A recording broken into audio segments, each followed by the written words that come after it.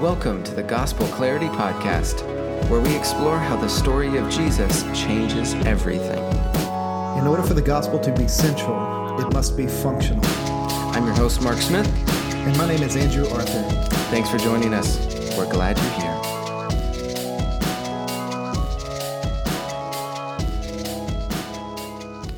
Hey everyone, welcome to the Gospel Clarity Podcast. Thanks for joining us today. Andrew, good morning. How are you? Mark. I'm doing well, man. Got a great night. Sleep last night. Feel good today. Starting off the week strong. Awesome. Okay, today we are going to be talking about mystery and how it relates to the Bible. Yes. Is that bad? No, it was good. That was good. Andrew, if you could define mystery. Define mystery? Yes, not in terms of what we would find in Scripture. I want to know, what do you think mystery to just, as we're watching a mystery novel, as we're reading a mystery novel, as we're watching a show in mystery, what do you think that's about?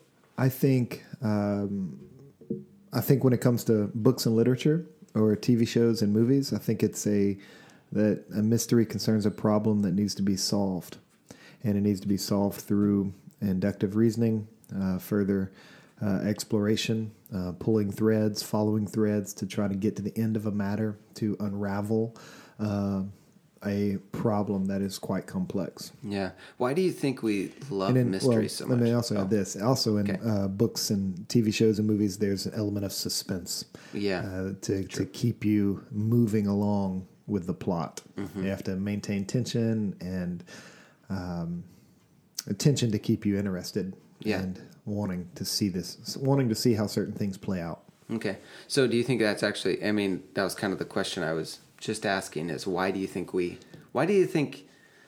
love mysteries? Why do you think is it just because we like to have something solved? Is it the same as kind of the end of a song that has a resolution? We love the solved mystery. Mm-hmm. I think many people love it for the sake of the journey and the sake. I think people like to engage they love to engage their minds, and they love to explore clues. They like to solve. There are many people who like to solve problems, and I think that is an appealing aspect. It just appeals to, I think, our human nature, that we want to solve issues. We want to solve problems. We want to know why certain things have happened the way that they did. Yeah. And I think the question of why is a big driver behind why we like mystery and why we like that, because we're always trying to answer the question of why in all aspects of life, both in the menial and the metaphysical. We're constantly asking why. Yeah.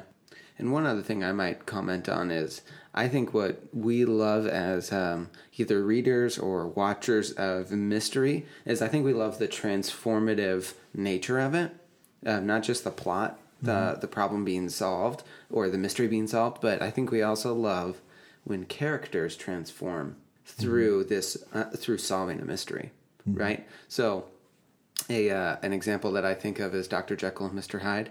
I just read that book this past October during Halloween. So, side note, I don't like anything scary. I am not a thriller seeker. Yeah. Especially when it comes to movies. That's why you like Legos 1 and 2 as opposed to Lego Batman. Oh, you went there. Lego Batman was too intense for you. It was no. It was. No, it scared was you. Not. It did not scare me. It scared you. I don't like scary movies, and I hold to it, and I'm not afraid of that. Okay, I'm not afraid to tell you that, Andrew. But let's get back here. But in light of Halloween coming up, or when it was happening and stuff, I said, okay, I'm going to completely not watch anything scary. Instead, I'm going to read a mystery kind of thriller novel, little novelette, The Strange Case of Dr. Jekyll and Mr. Hyde. And what I loved about that book was not just the plot and the writing of it, but what I loved was the transformational nature of the characters that were involved, and how there was this pull of good and evil back and forth, and how are those characters going to handle the situation that they're in. So similar to Bilbo in The Hobbit, in some mystery kind of moments, that obviously that's not a mystery novel, but I think the moment when he's ready to confront the dragon, there's this mystery of how is he going to handle that situation, right? And there's a transformative nature that I think we as readers and watchers love about mysteries. So what I want to ask, Andrew, and maybe what we can explore together is, why is that definition, or the enjoyment of mysteries, is there something, are we experiencing that different than the mystery that the Bible gives us, particularly in Ephesians? Mm-hmm. Yeah, well, in Ephesians chapter 3, Paul does use the word mystery to explain essentially the mystery of Christ, the mystery of the gospel, the mystery of grace, and the mystery of how Christ, gospel, grace brings people together to reconcile them as Jews and Gentiles specifically as co-heirs of all the promises that God made to the people of Israel, saying, now Gentiles in Christ stand with Jews on an equal level. And he describes that as a mystery. Now, I think that's a different kind of mystery than what you and I are talking about, because this is where we have to be cautious in our reading of the Bible, that sometimes we take our understanding of words and phrases and we impose them upon the Bible, and we define biblical terms and biblical concepts by contemporary terms and contemporary concepts. And I think when we do that, we misunderstand what the Scripture is teaching. And so rather than moving from today to the Bible, we need to move from the Bible to today. And there's a big difference between our understanding of mystery and what Paul is getting after with the use of that term. So what are some ways that we understand mystery today? Well, I think there are two basic ways, and I shared this on Sunday, but one of the ways that we understand mystery, and you can chime in to provide nuance if there's more to it, but I think, to put it simply, we believe a mystery is a problem that needs to be solved. I think that applies to, say, mystery genres, mystery literature that falls into that genre. I think it also applies to different television shows and movies that are described as being mysteries. I think all of those stories start with a problem that needs to be solved, and the storyline and the plot follows that course to try to bring resolution to a problem. Yeah, so what happens then when we take, it sounds dangerous, like if we take that definition of mystery from what we understand it and we apply that to Scripture. It sounds like we're going to miss the mark there, and we're going to have some problems.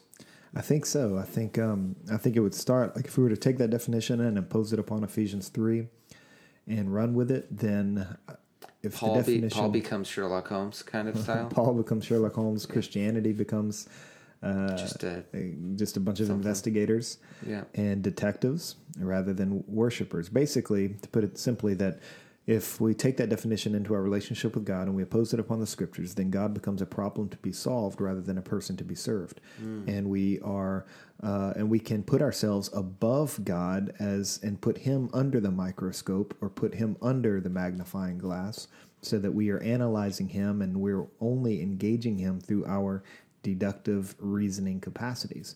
And I think there is obviously room for us to use our deductive reasoning capacities when we're studying the Scriptures and engaging God. But if we understand mystery to be a problem to be solved that depersonalizes God and that depersonalizes the journey of seeking God and pursuing God and engaging in fellowship with God, it really takes the heart out of it. And we don't want to do that. We never want to view God as a problem to be solved. He should always be the person we most want to serve, and we want to know, and we want to love and honor and glorify. But you can't really do that if you're looking at Him with a magnifying glass. And so another thing I might think, when I think about mystery, and when we something maybe we enjoy about mystery, is the unknowable within it, right? The pursuit of the unknown and trying to solve that unknown, but also kind of resting in that ambiguity. Sorry. Any thoughts on that? Yeah, I certainly think that's another understanding of mystery that we want to avoid when we approach the Scriptures and when we approach the God of the Bible. If a mystery is something that cannot be known, then you are denying the reality of revelation and you're denying the clarity of Scripture. But I think this is where our culture lives today. I think the hallmark of postmodern spirituality is mystery. I think we love mystery, we love ambiguity, because if something is mysterious, if we've resigned ourselves to think this is unknowable, we cannot know this or that or the other, and we resign ourselves in that direction, then we're going to absolve ourselves of any responsibility to it. And we will justify a lack of commitment on our part to God or to who God is and what God is like, and we can exempt ourselves from any claim that God may have on our lives, because we'll just say, well, nobody can really know anything, because spirituality and God and all of that is so mysterious, it's unknowable. So we almost like the unsolvable mystery. So the because we can't solve it, we would prefer to rest in the mystery without it being resolved. Yeah, unsolved, but I would think just unknowable. I think there's a general Okay. cynicism in our culture as it relates to spiritual things and spiritual realities, and we assume that they cannot be known. And I think that ambiguity over time becomes a place of rest and comfort for many people, because that type of ambiguity, we can see that and absolve ourselves of any responsibility to it. Yeah. So what is one of the ways that maybe plays out? I think one of the ways it most commonly plays out in postmodern spirituality, and when that framework and when that definition is applied to Christianity or it's applied to the Bible, I think it takes the form of this rationale that says that, well, it assumes that God can't be known. If God is mysterious, and if mystery means unknowable, then God cannot be known. And there's a huge difference between, or when we talk about knowing God, we as Christians believe that God is knowable because he reveals himself to us. That's revelation. And in the process of that revelation, we come to an understanding of who he is and what he is like, and that he wants to be known by us. But when we talk about knowing God, we're not talking about knowing God exhaustively or comprehensively, which is, I think, one of the indictments of postmodern spirituality upon Christianity. They think that God is too mysterious to be known, but they also assume that to know God, you must know God exhaustively or comprehensively. And we as Christians would deny that. We believe you can know God truly, but to know God truly doesn't necessarily mean to know him exhaustively. There's a lot of things in the scriptures that are hidden from us. There are realities in the universe that we are not privy to. Deuteronomy chapter 29, verse 29 refers to the hidden things belong to God, but that God has revealed a whole lot to us to feast on and a whole lot to us to respond to. And rather than focusing on the stuff that remains hidden, we need to give ourselves wholeheartedly to the things that he has revealed. And we believe that right now we can know God truly on the basis of what God has revealed, although we humbly acknowledge we do not know and we cannot know God exhaustively or comprehensively. So what is Paul's definition of mystery? So when Paul uses that term in Ephesians chapter 3, he's not referring to something that is a problem to be solved, and he's not referring to something that is unknowable. He's referring to revelation, and he's referring to the reality of this revelation being too good to be true, that it is something that the human mind could not have conceived of or come up with on its own, that it required God's revelation for it to be realized by human beings to be true. For example, we tend to think about, okay, well, let's just ask the question, so what does it mean, or how is a person to be saved, or how is a person to be redeemed? If we were answering that question apart from the scriptures and apart from the gospel and apart from grace, almost every person on the planet, I believe, would answer it in terms of law. They would say, okay, well, in order to be saved, you must be a good person. In order to be saved, you must do this. In order to be redeemed, you must do that. And they will put the onus of saving power upon the human being and how well a human being may execute a certain rule, a certain regulation, a certain religious practice. That's just how we think. But when you come to Paul's understanding of mystery in Ephesians chapter 3, he's referring to the mystery of grace, the mystery of Christ, the mystery of the gospel, this reality that God has revealed to us, that people are saved, redeemed, reconciled, not on the basis of what they do and how well they do it, but on the basis of what Jesus has done and how well Jesus has done it. So we're saved by grace. But then the real mystery he's getting after in Ephesians chapter 3 is how that applies to all the peoples in the world. Because I think it's in Ephesians chapter 3, verse 6, he says, now this mystery that has been revealed, it means that Gentiles or non-Jewish peoples are now co-heirs with the Jewish people. They are now equal partners and equal players in the kingdom of God and in the scheme of God's redemptive agenda. And this speaks to the wisdom of God in revealing himself to us in the way that he has and redeeming us in the way that he has.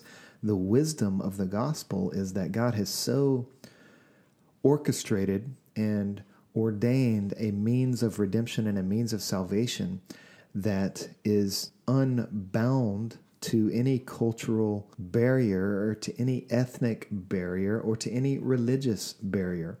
He's simplified salvation, that it comes by grace through faith in Jesus, relating to the person that is Jesus and trusting in the work that Jesus has done. He simplified it to a message that we trust and to a message that we believe, which allows that message to cross every culture and to penetrate every ethnic group on the planet. And so we begin to understand now why it's important for us not to impose contemporary definitions upon the ancient texts of Scripture, but allow the terms and phrases and concepts to be understood from the writer's perspectives of the Bible, the cultural context of the Scripture, and understanding the Bible in the Bible's terms, and then carrying those truths forward and those understandings forward into our Christianity today rather than the reverse.